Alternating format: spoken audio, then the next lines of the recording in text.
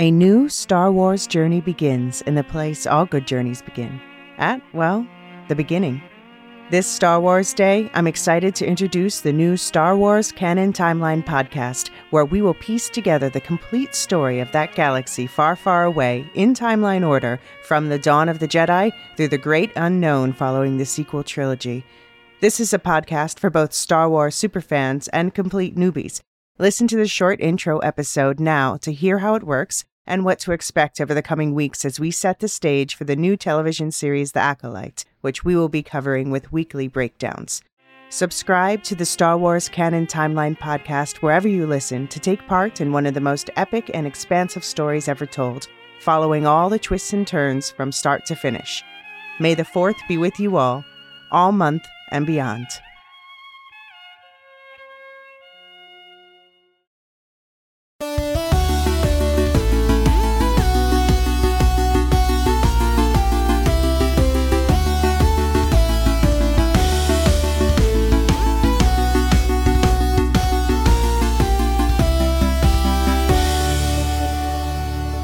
Welcome to the White Lotus podcast. We're the Lorehounds, your guides to your Italian dream vacation. I'm John. And I'm David. And this is our wrap-up podcast for Season 2 of The White Lotus on HBO.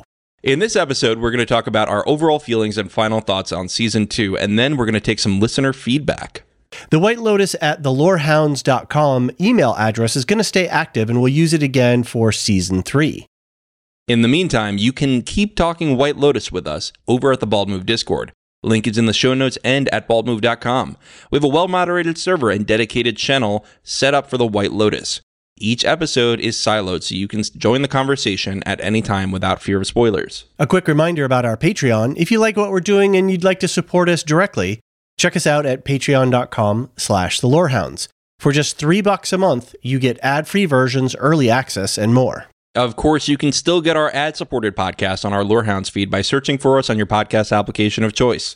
Let's take our last dive, David, into the Ionian Sea. Well, we still can. John, before we go, I just wanted to, let you know that I wanted you to have a perfect Italian dream podcast. Oh, God. But I've got some stuff I got to do. It's over. It's been a sweet run. Well, David, it was a sweet run. So what were your final thoughts on Season 2 of The White Lotus? Well, a lot, actually. And I think what we'll do is we've got a very, very hefty email bag. Everyone was really generous with writing into us. We even scraped some stuff off the Discord. And there's been some great Discord conversations happening in the last couple of days. Even though the show's been done for about a week, the conversation's still rolling and people are still taking different bits apart and talking about their theories and fan, favorite stuff. So Mike White has a vice grip on the Bald Move community. He does. He really does. And people were really into it this season. So what we're going to do, I think, is we'll use a bunch of the emails as a jumping off point to get into some of the more deeper topics. But I think for me, there are two things. Oh, and I'll say this too. You probably hear in my voice, I've got a little bit of a cold. I've got a little bit of that holiday cheer that's going around. If you got kids in school, you know what I mean. I'm fine though. We'll be good. And but you'll probably hear it in my voice throughout the recording. Anyway, two things I really wanted to touch on here, and we'll get into more in the feedback, is one of the things that I really liked about this season was that what Mike White was laying down was very different than a lot of shows of this kind and caliber. I felt that season 1 was very much a morality play. Like we were seeing different sort of avatars of different virtues and vices playing out and sort of seeing what comes of it. And I felt like there was a lot of judgment. I was doing a lot of judging a lot of the characters in season 1. In season 2, this was almost more of a black humor, it definitely had a sort of a dark humor to it, but it was much more of a slice of real life. I'm not walking away with any Cinderella lessons learned. There's no sort of karmic balance and the world is righted itself.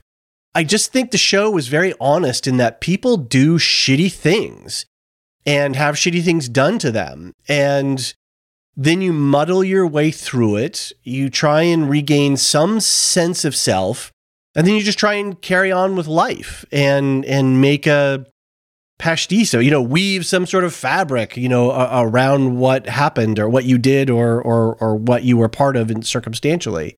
And I really think that when we look at who Mike White is as a writer, where he came from, where he grew up, his personal family history, which he's very open to talking about, and you hear it in a lot of interviews and read it in a lot of written interviews as well. His father was a closeted homosexual who worked for particular religious affiliations that were actively against homosexuality.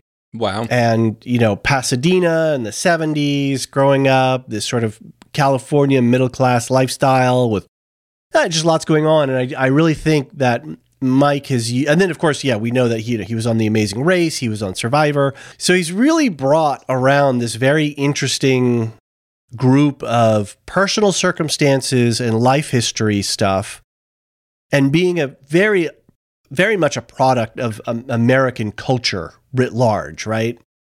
And in this season of television for The White Lotus, and different from last season, this season, I just did not feel like I was judging any of the characters. I may have liked or disliked the characters, but I wasn't necessarily like, oh, Cameron's bad or Cameron's good. It was just like, wow, Cameron's an interesting guy and Harper's an interesting, gal, and, Valentina and me and Lucia, and everybody had different interesting facets that I really felt entranced by, even if I'd never hang out with Cameron. He's not my type of friend.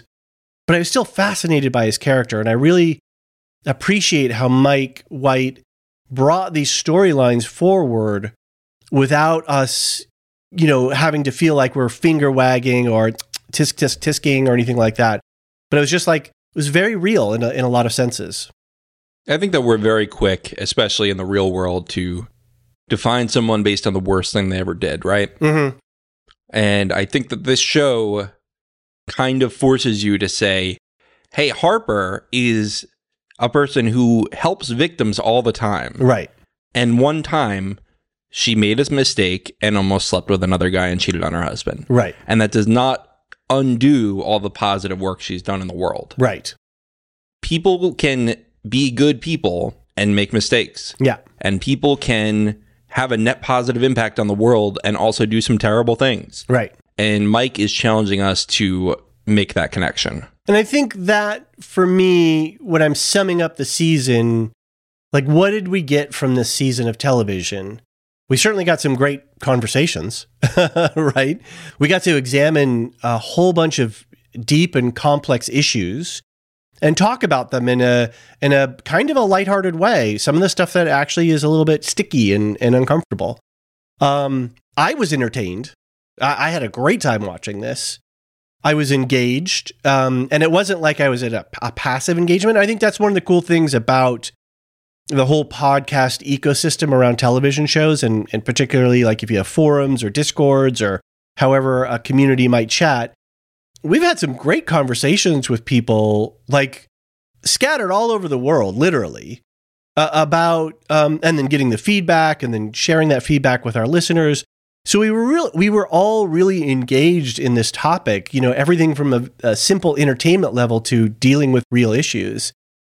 And we got to do it all while watching some great acting, some great dialogue and script writing, a beautiful location, a different place in life. So for me, this is really why this season of television ranked so high in my will rank so high in my top 2020 podcasts for the year, 2022 podcasts for the year.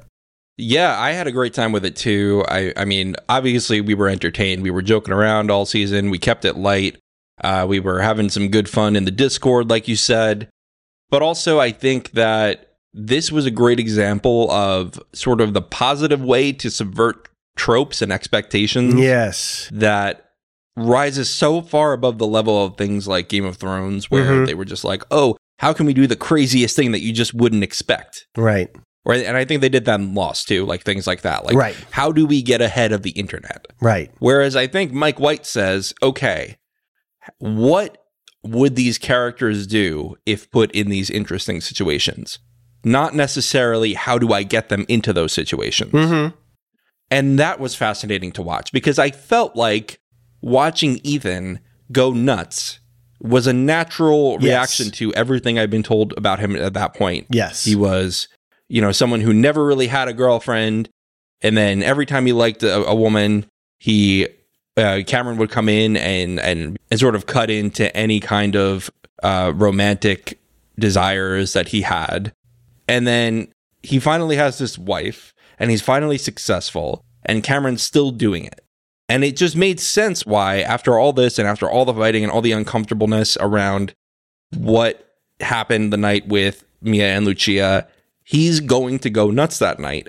And it's not going to be this random thing like, I don't know, if you won a war, but you decided to burn the city that you conquered. I don't know if there was a show that did that, like Game of Thrones. It's not like this random moment of going crazy. It is something that was like, oh God, this guy hasn't slept in 2 days and he has hit after hit on his ego and he just wants to be right. And we're watching him come to that natural conclusion. Yeah. There's this writer on the original Star Trek, I believe, and I believe his name was Bob Justman. And I've talked about this a couple times on other podcasts, Andor and Lord of the Rings, I think maybe. And, and I keep coming back to this, and I probably will continue to come back to this throughout my podcasting career, that one of the tests that you can apply to a good television show is, are the characters acting from their motivation, or are they acting from the motivation of the writer? Are they acting to check off plot points and to move a story in position, or are they doing things that would be natural for them? So for Ethan to be in that kind of rage is a very natural thing for him, to do, like you were saying. Yeah. And I felt like Mike really, with all the characters, made them very believable, very real in some ways. I mean, certainly Tanya was the most sort of flamboyant of them all, but like she was still sort of grounded, right? Like in reality, we could see somebody, we might have known somebody who was not dissimilar. And so that to me is just excellent writing and excellent storytelling, is when you wind up all these characters and set them in motion and then see what happens. And I really felt like we got that organically. So that kind of brings me to my other point, which was, this was an ending that was deeply unsatisfying, and yet it was a great ending. Okay, say more. I think that we are so used to plot lines being tied up in a bow, especially on anthology series where this was the end of the story, right? Like, we don't have a season 2 of this cast, of this hotel. This is the story of these different guests. And yet we don't know what happens to Harper and Ethan next. We don't know what happens to the DeGrassos next. We just have to observe the patterns that Mike White has put out for us and say, hey, isn't it interesting how they all acted? And isn't it interesting how nobody learned anything, but maybe they're more of their authentic self after this week? Mm-hmm. I think that that's fascinating. And I think that I want to see more shows, more media in general, choose to avoid happy endings. Yes. Choose to avoid neatly wrapping everything up. Exactly. Cinderella story, they lived happily ever after, and there's no tomorrow. And I brought up the Kurt Vonnegut Shapes of Stories last time. Like, people love a Cinderella story, especially in America. Right. Whereas actually, if you look at, English fantasy, like Joe Abercrombie ends up being like way darker in the endings because people don't expect that happy ending as much. Right. And even things like The Office, like the American Office wraps up very nicely in the end. Does the British Office really? No, it kind of just ends, right? Right. And that's just kind of the way of things in different cultures. And I think that Americans are finally starting to go, wouldn't it be interesting if things didn't just work out? Well, I mean, after a couple of decades of having crap shoveled at us, maybe we're finally getting to the point. I mean, I am of a generation where television was a constant companion for us. And we watched a lot of television from early childhood all the way through middle school, high school. And I've watched thousands of hours of Different Strokes and Three's Company and The Love Boat and Fantasy Island and Laverne and Shirley. So you're lucky. You can actually watch these shows you grew up on. You know what I grew up on? Like Roseanne and The Cosby Show. I can't watch those anymore. Right. So, well, even those, right? You know, the 26, episode season that was they just shoveled constant plot lines at you. And, yeah, and it was a factory, right? They were making as much sausage as they could, as fast as they could, to put us in front of advertising. Now, things are different. I mean, we still have advertising. That's, we're never going to get away from that, especially even us on this podcast. But yeah, I do. I think you're right. I agree with you. I think we're getting to a point where following Mad Men, Breaking Bad, these kinds of groundbreaking shows, quality is starting to sell and to make its mark. And hopefully the studios will get that, right? That we want quality. Right. As much as we want light, fluffy stuff and fun, entertaining stuff, at the same time, we want a good portion of our diet to be nutritious, right? I don't want to eat junk food all day long. I want to eat something that's actually good for me. Right. And there's a place for junk food, right? Like absolutely.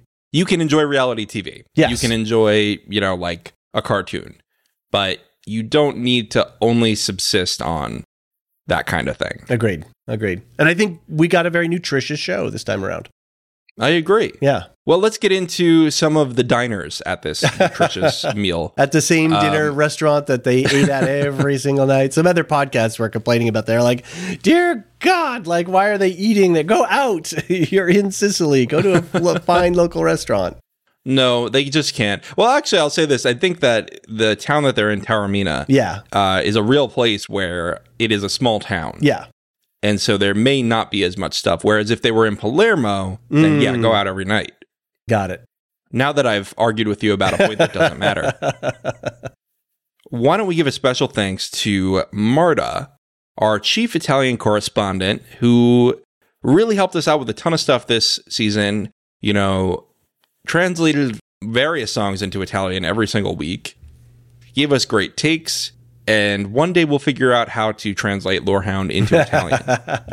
But Marta, it would not have been the same without you, so thank you from the both of us. Yeah, it was really great to have you write into us weekly, and hopefully we'll see you around for season 3, and I'm sure you'll be sticking around for some of the other stuff that we're doing. But yeah, happy holidays to you and yours, and just a big thank you from John and I, as he said. We're really appreciative of you. Yeah, so last week, John, because we ran long on time, we did have to cut a couple of emails from then, and we had Theo L. and Kazia write in.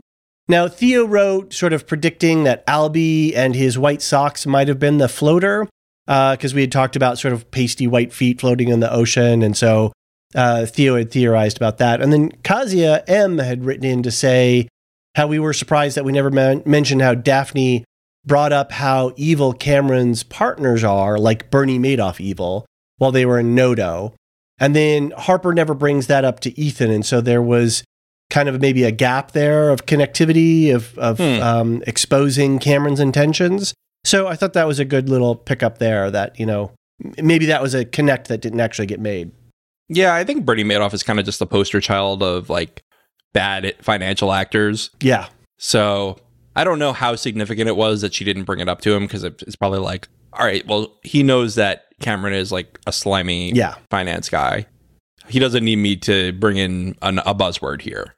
And Mike was seeding the entire plot with, I don't know that I would call them, red herring. What do you call them? Like a false lead. Anyway, with false leads, he certainly gave us a lot in that kind of space. I don't know if he was intentionally trying to mislead us. If he was Hansel, he was just taking the breadcrumbs and throwing them in the air. Very good. Yes. Good analogy. Yeah. Just poof everywhere. Follow along as you'll please. Also from last week is Emily B., who wrote in, and we had to bump her because we ran long on time. So here we go. Hello. I discovered your podcast when you covered The Rings of Power, and have now been following along for Andor and the White Lotus. My 2 ideas for the White Lotus are that Bert will die from a brain bleed from his fall in the first episode, It's possible to have a brain bleed without symptoms for days after the initial head injury. That's interesting. Secondly, they have touched on many heavy themes this season. Human trafficking is one of those, I believe.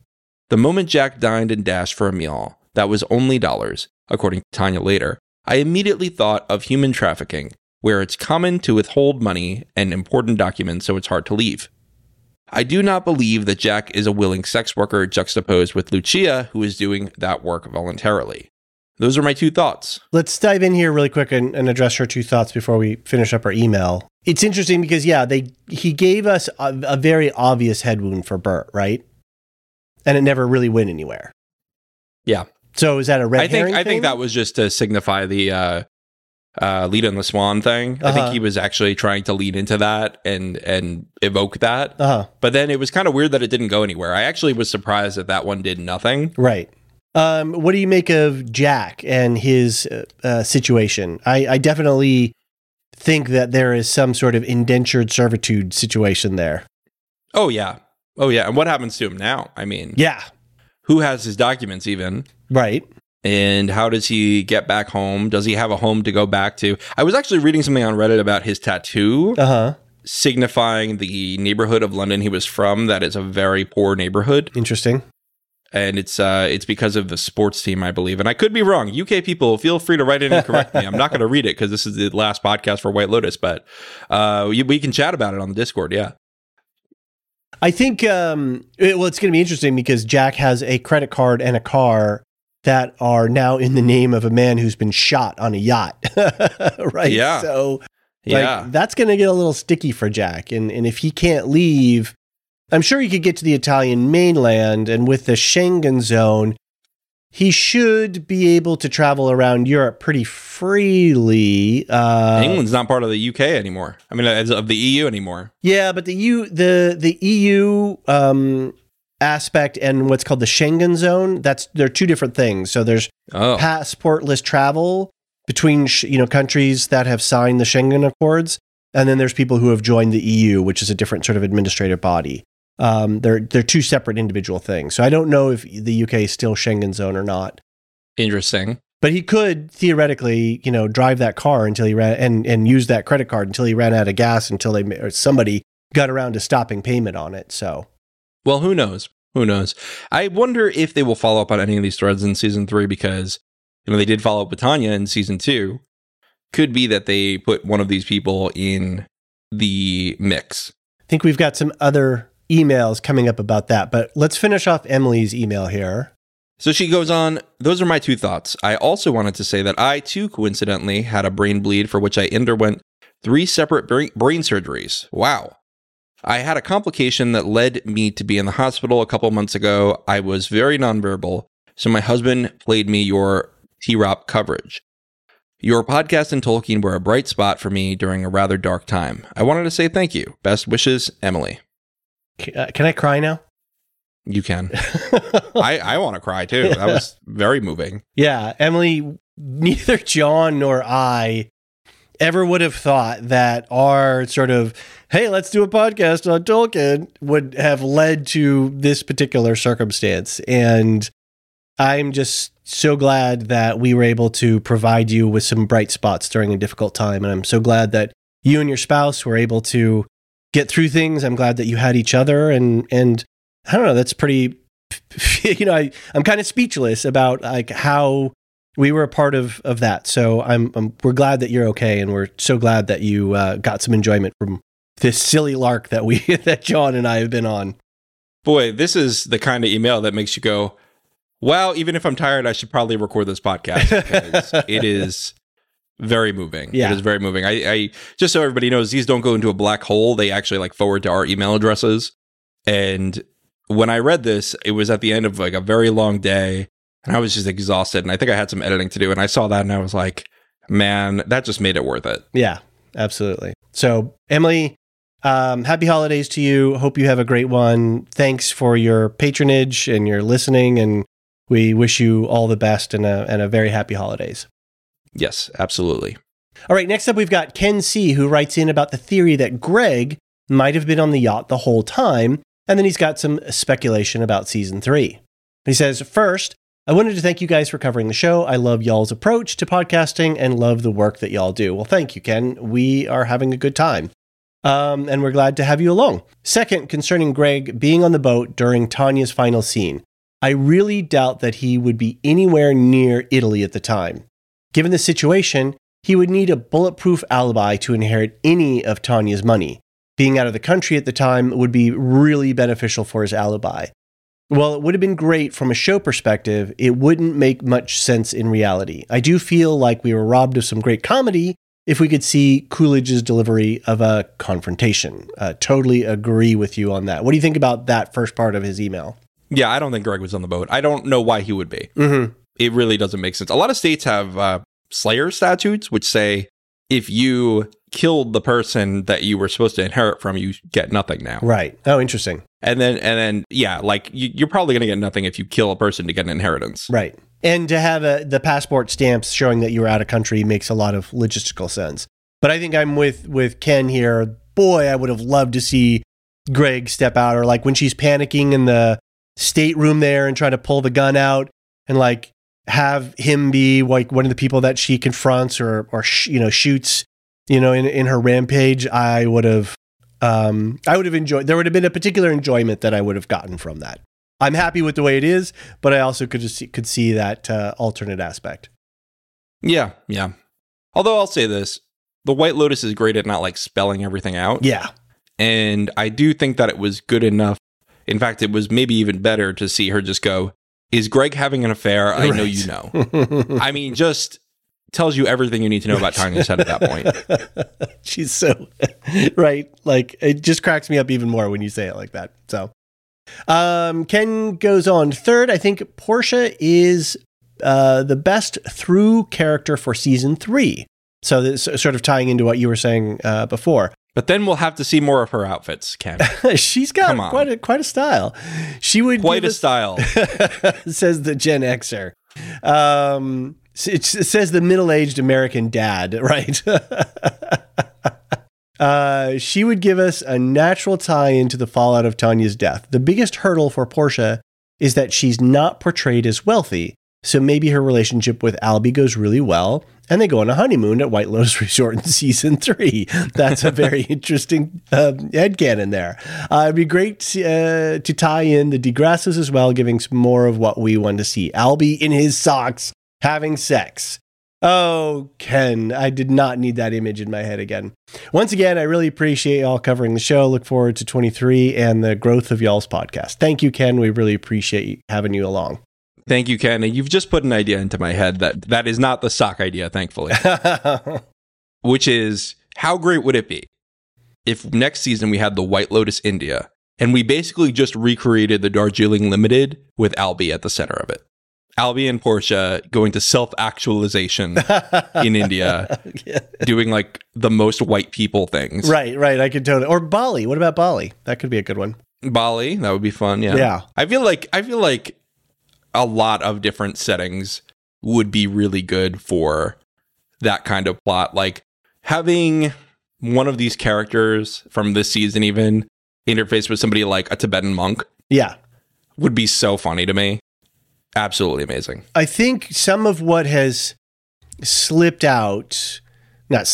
planted, whatever, in some in interviews and wrap-up articles, that Mike White was dropping some hints about like mortality and death, maybe something in a country in Asia, and bringing some different flavors in from that regard. So it'll be interesting to see where he goes. I mean, we could see Greg, right? Who's gotten the money. Maybe he's gotten into some more trouble.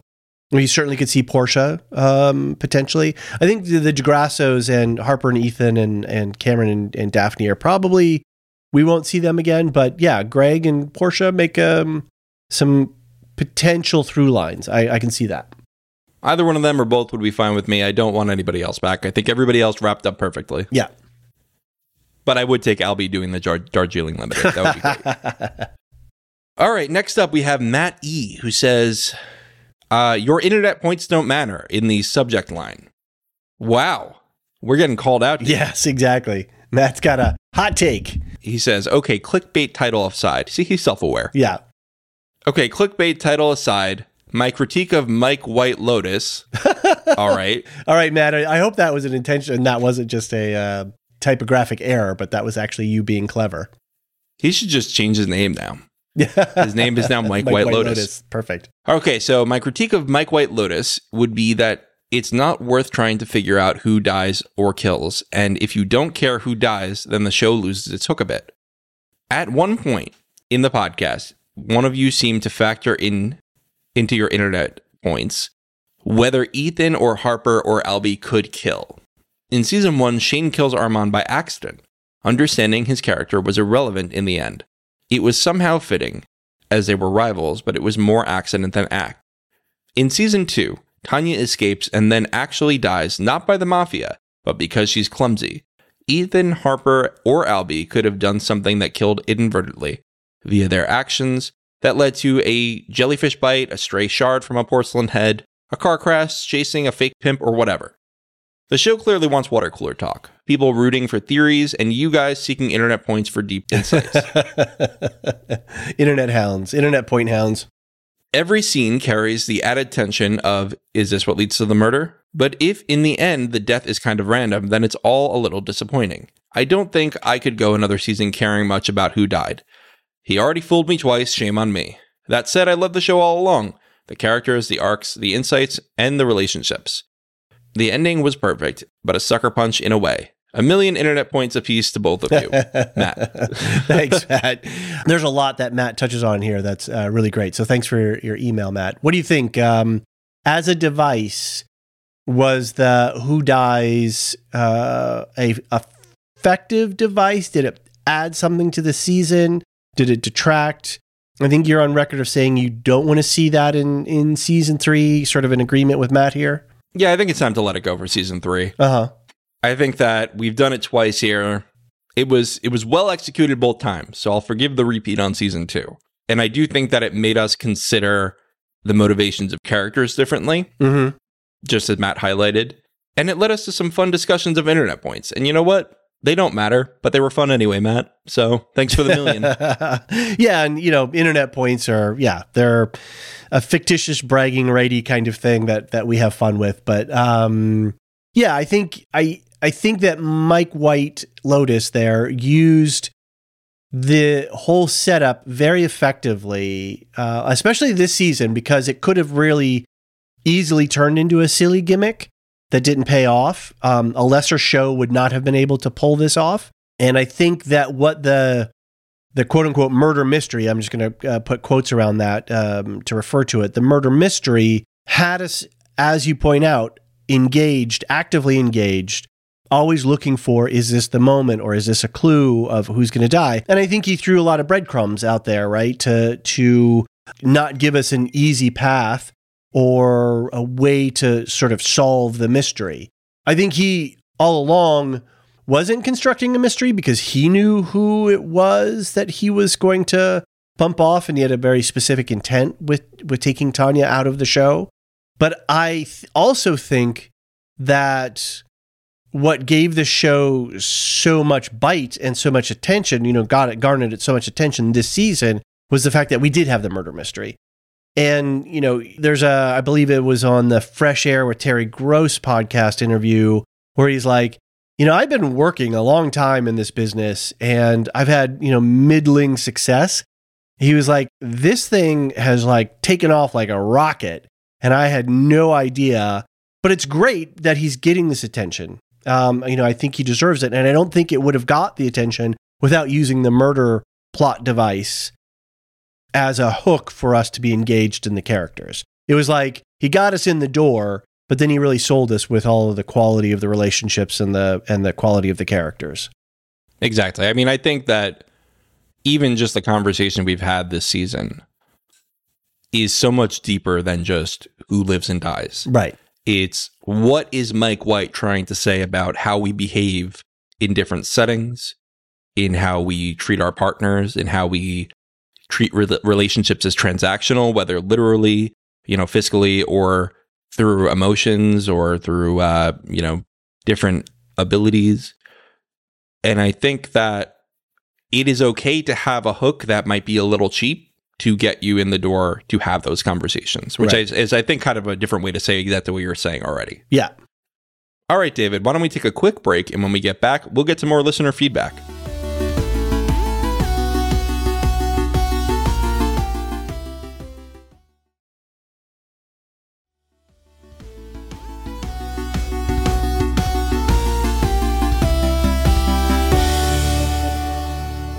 And we're back. David, you want to get the next feedback going? Sure. Up next, we have Danielle H., and she writes in with some long thoughts on Albie and Portia.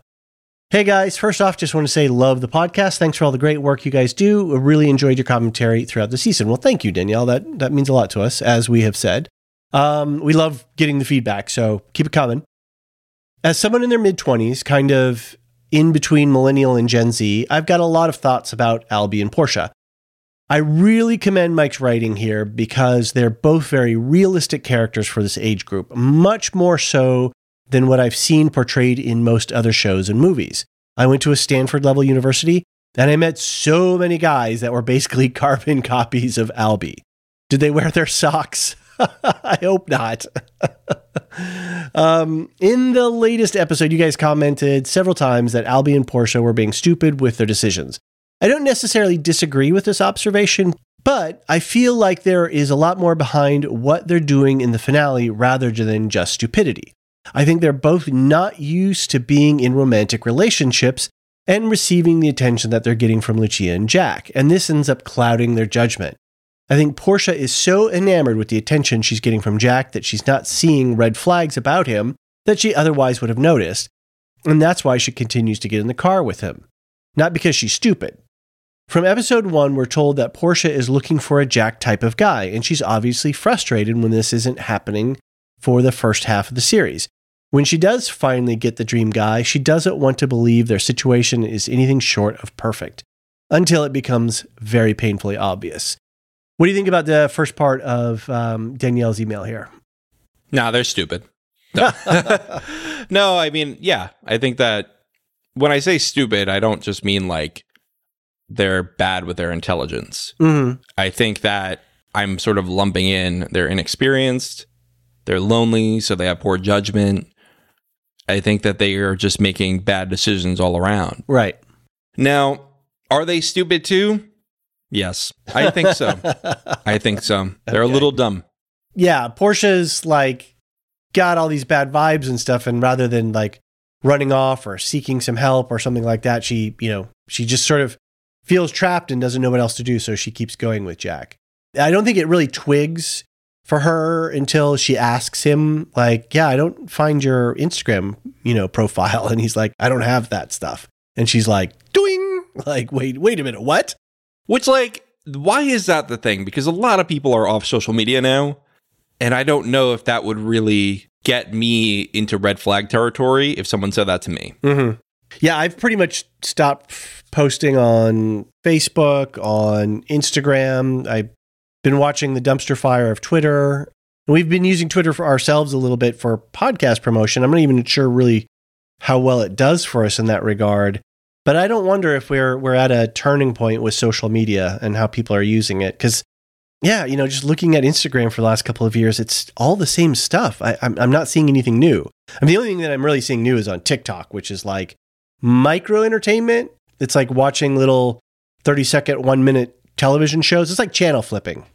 I mean, it's definitely ruining our brain, right? Totally. It's killed my absolutely reading. Rotting every cell that we have. Absolutely. It's it's really killed my reading, and especially like today. The last couple of days I've been a little bit sick, so I need to lay down for a little bit. Little breaks between childcare, and boy, TikTok is just the perfect little serotonin boost that you need. And then if you've got something comes up, you can just put it down and you're off and away again. You haven't lost. You don't have to come out of a book or a show that you're watching. You can just instantly put it down. So anyway, that's a little bit of a tangent on social media. We are not sponsored by TikTok, just to be clear. We are not. I need it out of my life, actually. Yeah. No, I'm trying to read more, so this is a good time. All right, Danielle carries on. Pretty much the same dynamic plays out with Albie and Lucia. Albie comes across as a bit shy and nerdy from the start, and Lucia is out of his league. Adam DeMarco is obviously attractive, but I think this is how the character is supposed to read. Albie isn't used to getting attention from women like Lucia, and when he finally does get it, everything else goes out the window. Just like Portia, he's enjoying the attention, affection, and validation too much to see the situation clearly, and even starts compromising on his values. To the sum of 50,000 euros. Of not his money. I'm going to keep reiterating that. It's not his money. Right. Well, yeah. Albie sold something for that money. Sold a word to his mother. Yeah. But yeah, I think you're right. I think Albie is got a lot of serotonin running through his brain right now, and he's enjoying the company of somebody he probably would not be able to date back in the United States. And yeah, it's good for his ego. It's good for his sense of self in many ways. This week on 90 Day Fiancé. Exactly. I don't think it would have ended well, though, if she had come back to LA with him. That's for sure. No. All right. Danielle continues. It was a great decision to have Albie and Portia be in mirrored situations like this, and I love the way their plots played out, even if it was frustrating to watch them make stupid decisions. I have seen this exact same behavior in my peers countless times. I feel like a lot of my generation is desperate for validation and affection, and when people finally do get these things, they ignore the bad and even dangerous qualities of partners. I'm sure this phenomenon is not unique to young people, but it's more common in naive 20-somethings who don't have a lot of prior relationship experience.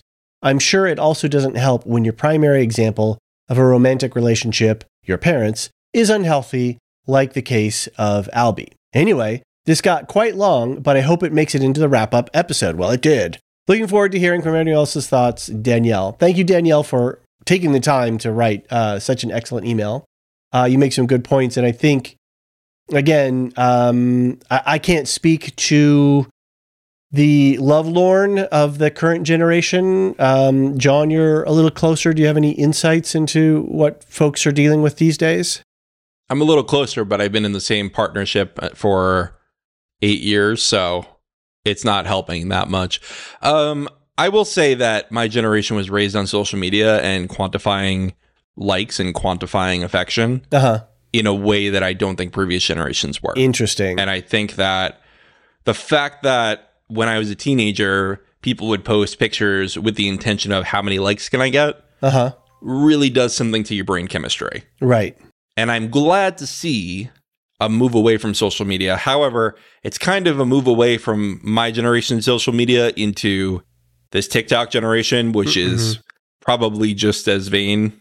So basically, there's no answers. That's my point. I would say TikTok is a really different space because it is one to many. Like, you don't really follow in the same way and like, and so I think it is different. It's more like micro entertainment than it is like social networking. So maybe, but there is this whole thing of like big personalities and like, who do I follow on TikTok? I think it's more like, did you see that? Or I saw this thing, as opposed to like with Instagram or Facebook, you know, racking up the likes and getting attention from people. I mean, yeah, there's certainly racking up views, but I mean, a lot of that stuff is, I don't know, they're not influencer types. They're just regular people. I don't know who you follow on TikTok, but we're using two very different apps here. I don't follow anybody on TikTok because I just scroll my For You page. And, the algorithm just gives me whatever. I get a lot of home improvement stuff because we just, moved into a new house. I get a lot of new parenting stuff. Oh, yeah. I have a 2-year-old and a newborn. And scary how good the algorithm TikTok is. Knows. Yeah, it's wild. Yeah. Also, I'm pretty sure that TikTok thinks I'm the pregnant woman. So, That's we'll awesome. see. That's cool. All right, you want to pick us up on the next feedback? Yeah. So, Elisa from the Netherlands. Wow, we're says all over. Yeah, we are. Lorehounds worldwide here. That's right. Elisa writes in with some notes on parallels of the foursome to Albie's Who's Afraid of Virginia Woolf. Hi, David and John. Hi, Elisa. This is my first time writing in. You have a fan from the Netherlands. Huzzah! And would like to begin by saying that I so enjoyed listening to your fun, interesting, and academic analysis of the Rings of Power that I watched both Andor and The White Lotus based on your recommendations. Academic. I don't know if we qualify for that, but I appreciate I'll take the designation. I'm putting that on my resume. I was not disappointed. Of course, I looked forward to each week to your commentary, which increased my enjoyment of all 3 series. On to The White Lotus. Thank you, Elisa. We're glad that you joined us on those other 2 shows. That's very cool. Yes, thank you, Elisa. On to The White Lotus, they continue. Admittedly, I haven't looked into it deeply. However, I haven't seen, read, or heard any comments regarding parallels of the foursome to Edward Albee's play, Who's Afraid of Virginia Woolf? It struck me early in the season, and I couldn't help thinking each time I watched an episode that there was a dynamic within the foursome reminiscent of the foursome within Albee's play. Like the protagonists, George and Martha in Who's Afraid of Virginia Woolf, Cameron and Daphne use games within their marriage to connect and create intimacy. Further, these couples are old hands at game playing and use the unsuspecting new couple, in the case of White Lotus, Ethan and Harper, as pawns. Additionally, games played in both are similar and revolve around the same themes: humiliation, touching on topics such as professional success and sexual prowess, and sexual fidelity. And although it's not exactly the same, one of the games played involves the subject of a child, or in the case of the White Lotus, children. Ultimately, the games are painful, expose truths, and bring the couples closer, even if they are a bit broken by them. I haven't followed this comparison down to a scene by scene, but suspect one could find a few direct parallels, such as the deathly conflict between the men and the viciousness of some of the dialogue. P.S. George and Martha couldn't have children. Was George infertile? Is Cameron perhaps infertile? And that's why he goes along with Daphne having other men's children. This could also be a part of her hold over him, as he wants to project himself as the alpha and thus fertile male. What better way for her to have his balls if she wanted? I'd be interested in hearing what you think of this theory and see if you have any merit in it. What do you think, David? Yeah, I can't say that I'm intimately connected to Who's Afraid of Virginia Woolf. I think maybe we did some scenes of it back in high school drama. I haven't seen it in years, but I like the analysis, and I like that you're taking a deeper cut into something like that. And I kind of wish we had gotten this earlier, because I would have definitely looked into Albee's play a little bit deeper to see if I could see those parallels too. But I really like that you're taking it to that level. I think that the question of Cameron's fertility is very on point. I think that is a very good question to be raising, especially like when we see that last look that Cameron gives in the mirror before he goes in to say hi to his quote unquote kids, that he's conflicted on this standpoint. The alpha male, definitely he'd want to have children and, fulfill that part of his destiny as such. But if he couldn't, and he knows that it's not his, that is some really messed up stuff. Yeah. I think that is very possible, especially seems like they have sex a lot. Yes. And I'm sure that if there are children, to have plausible deniability, they had to have had unprotected sex a fair number of times, right? Mm-hmm. Yep. If she's not getting pregnant at all, but is successfully getting pregnant with someone else, it is very possible he's shooting blanks, right? Yeah. Very probable. Very probable. So that's a good call. I appreciate it. Now I want to read Who's Afraid of Virginia Woolf and see how it holds up with this. So, yeah, maybe we'll get back to you in season 3. Next up is Ashley W. from Richmond, Kentucky. She's got a thought on the season wrap that she's excited to share about Jack. She says, "Hello, David and John. I've been so thankful to have been able to listen to all of your season 2 White Lotus episodes. I love hearing y'all's theories and love the lore of it all. I seriously can't wait to explore season 3 with you guys." Well, awesome, Ashley. We're definitely happy to have you along with us for the ride. She continues, "Normally, between the two of you, everything I notice and more always seems to be brought up. I thought I was very clever when I came up with this thought. We talked on Wednesday's episode about how weird it was that Jack left his phone behind when he went to the bathroom. Does anyone else think he maybe was doing this on purpose, giving Portia a chance to save Tanya? I think in the beginning, before Jack had met the girls, he was 100% in. I think Jack was cracking even before the really drunk night. After a day or two with Portia, he realizes that he and Tanya were good people, actually saw them as people. From then, he was spiraling and probably remembered that he had talked too much the night before. These two things combined, I think, made Jack feel guilty enough to try and let Portia stop it. Thanks again for all the great entertainment, Ashley. Ashley, that's a really good point. John, what do you think? I'm just realizing another unrealistic aspect of this phone thing, which is that Portia, Jen's ear, memorized her boss's phone number. That's too true. Right? That's too true. She would not have been able to do this without her phone. Yeah, right? +1, whatever the area code is, international calling, etc. Yep. No deal. Well, if she's a good PA, she might have that down. Is Portia a good PA? Question mark, question mark, question mark. I don't think so. Yeah. She literally can't follow the one instruction of avoid me when I ask you to avoid me. Stay close. She is not a good PA. Right. I do like this take about Jack, though.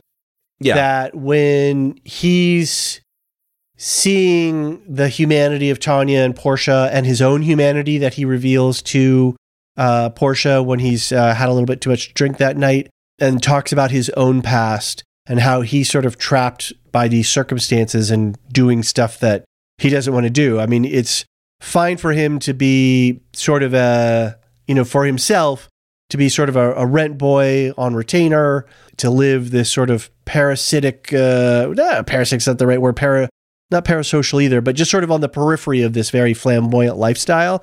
He sort of gets some side benefits of it. Yeah. But at the same time, he's trapped. But then as he knows the plan and sees Tanya and Portia's humanity, he also feels the way that he's trapped as well.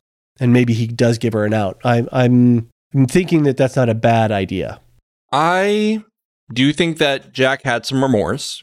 Yeah. I don't know if the phone was part of that, though. I think he was okay with them sacrificing Tanya, just not Portia. Right. Because first of all, he doesn't really know Tanya that well, right? Right. The whole time he's just been keeping Portia away from her. He hasn't really been spending time with Tanya. He's seen her peripherally. And the whole plot goes forward, and he's very loyal to Quentin, I think. Yeah. And the whole plot still goes forward as long as Tanya dies, even if Portia lives. Now, that does create a lot of complications, but Jack might not be thinking through everything. Yeah. I do think that the drop-off near the airport, rather than in Taormina, was an important step for Jack to make up for his mistakes. Uh-huh. I don't know if the phone was on purpose, especially because he came back and kind of yelled at her for it. Yeah, kind of snatched it out of her hands. Yeah. I'm not sure about that. But I do like this idea of the remorseful Jack. Yeah, for sure.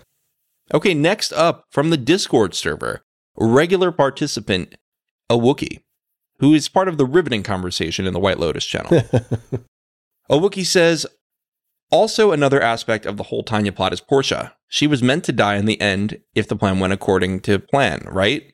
There's no way to get away with whatever they are planning if Portia is around to raise suspicion on that entire group they were with. So Jack really just saved her life by dumping her off at the airport. Yeah, a further continuation there. He really did save her life. And interesting, Portia is really, well, there's the two guys that were still alive on the boat, Jack and Portia, who are all sort of witness or parts of what would be a murder investigation here. And don't forget, back in Palermo, we have Matteo. Yeah, forgot about him. So he's around to testify. Yeah, I would say a good police detective should be able to roll this one up pretty well. Yeah. I don't know, though, because I think the thing that complicates it is that Tanya, I think they could trace back that Tanya killed these people, right? Yeah. Because her prints are going to be on the gun. Exactly. Yeah. I don't know if they can piece together, okay, she slipped on this trying to escape, but maybe if she had that head wound from bouncing on the back of the boat, maybe they could, yeah. Maybe. Yeah, I don't know, but I do think that this was a really sloppy job. For sure.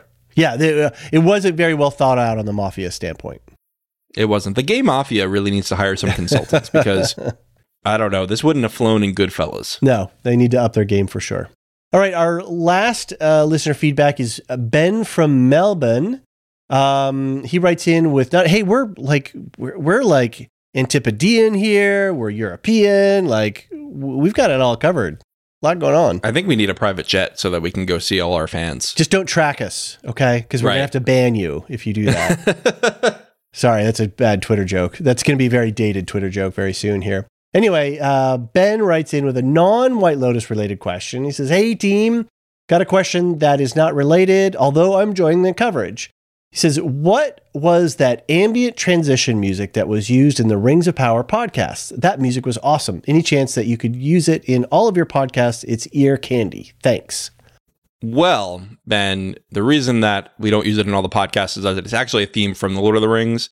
Back when I was going through whatever music we could use for our original podcast, I made the Second Age theme, which was the thing that you hear at the beginning of our Rings of Power stuff, and that's based off of like the Shire theme, and I forgot what the other theme is called, but it's the one where I think it's the Fellowship theme, right? Very recognizable. This one, yeah, and then this one I think is the Ring theme, and I went with a really like dirty Ableton Live beat, and then I went kind of grungy with it, you know. I went kind of trap with it. Is that what they say? I don't know. Anyway, I made it kind of funky, right? And that's what we used for that. So it's actually a theme from the Lord of the Rings Peter Jackson movies. So that's why we don't use it in all of our podcasts. But you can get all our theme music on our Patreon. I'm actually about to update with a new post that includes our new MC Universe theme. Yeah, we liked the theme that John made so much. And again, these are John's creations. Like, you know, he's taking the original melodies and running them through the synth. We agreed on the sort of that cool buzzy synth sound that's kind of our sound. And so every Lorehounds podcast will have some kind of music that sounds like that. And so like for the new MCU podcast that we just did, we used the MCU theme song.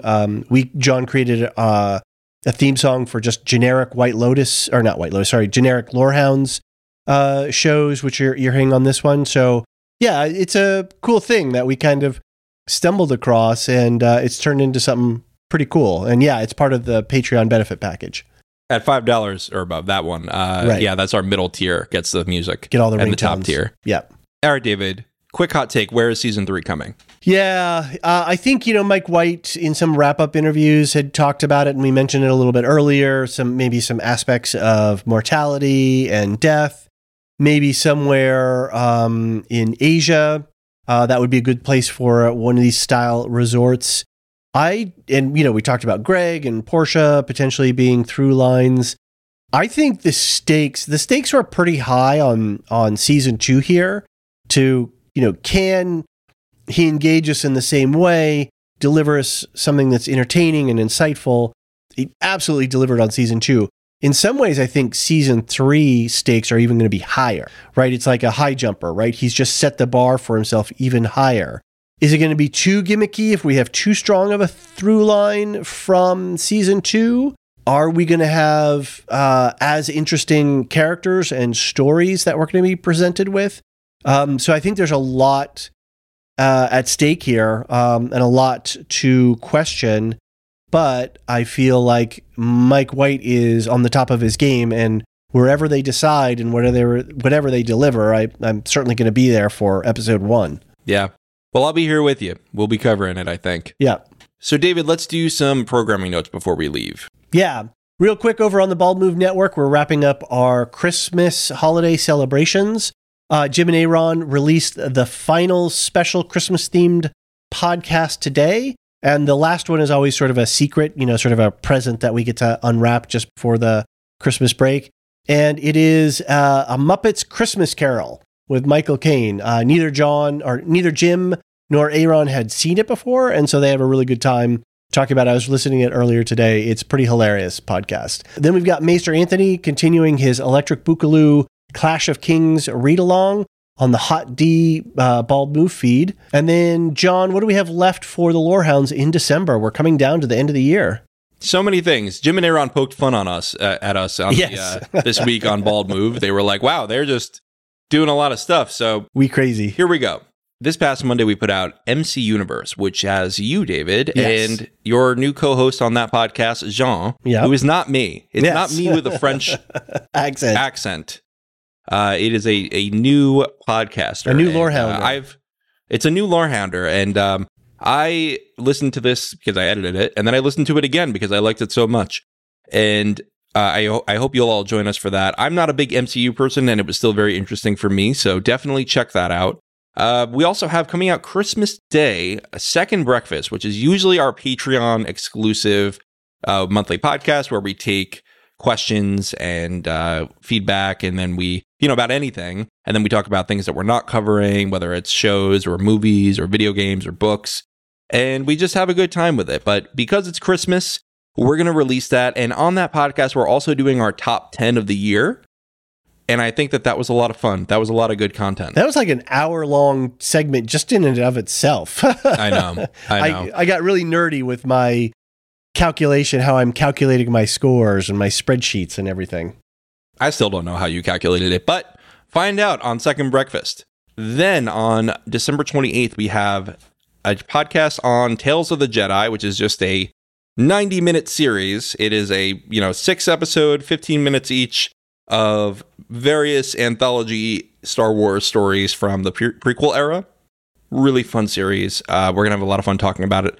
And we're going to take some Andor feedback that we missed just after the season wrap. Then we're going to close out the year with Silmarillion Stories Episode 2, the Valaquenta, which kind of outlines the different Valar. Valaquenta, not Valaquenta. Yeah, I've been throwing an N in there and I got chided for it. But hey. I know. But who'd you get chided from, though? Marilyn Arpukila, who is on that episode. We have a huge, long conversation with her. But she was like, say it with me. Valaquenta. She got a little professorial with it, didn't she? I will take it. You know what? Marilyn's got a lot of cred on the street. So if she says, David, say it this way, I'm going to say it that way.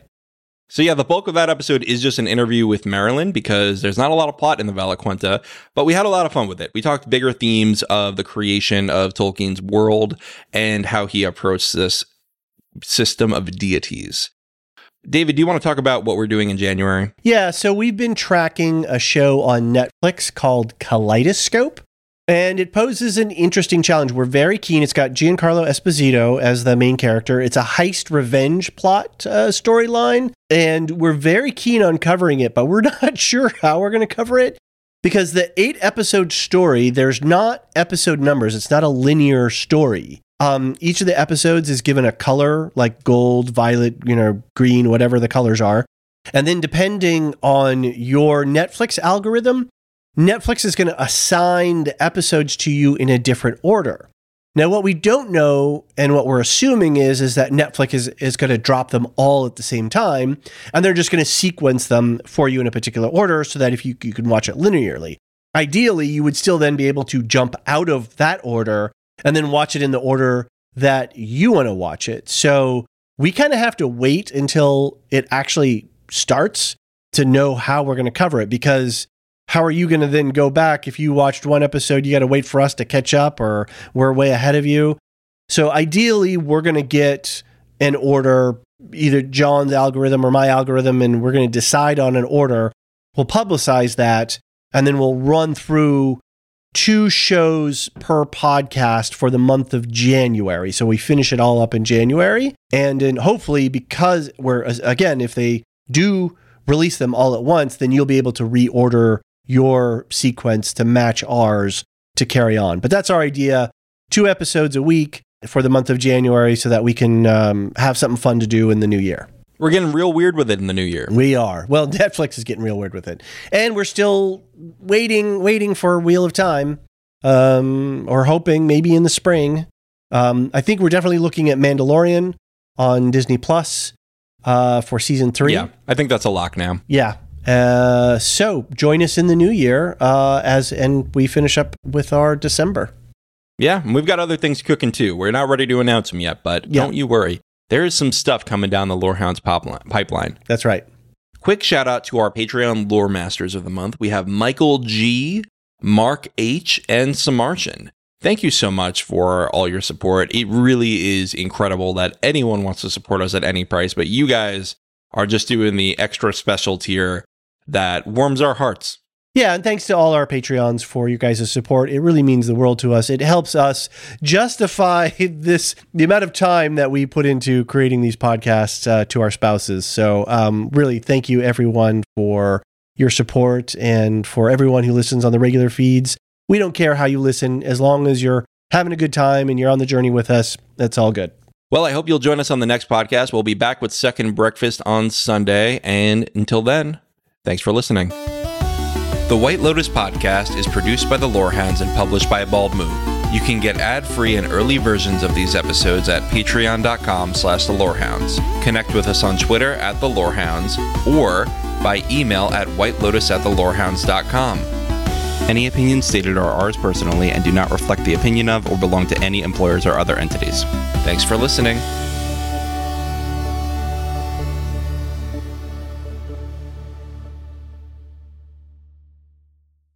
A new Star Wars journey begins in the place all good journeys begin.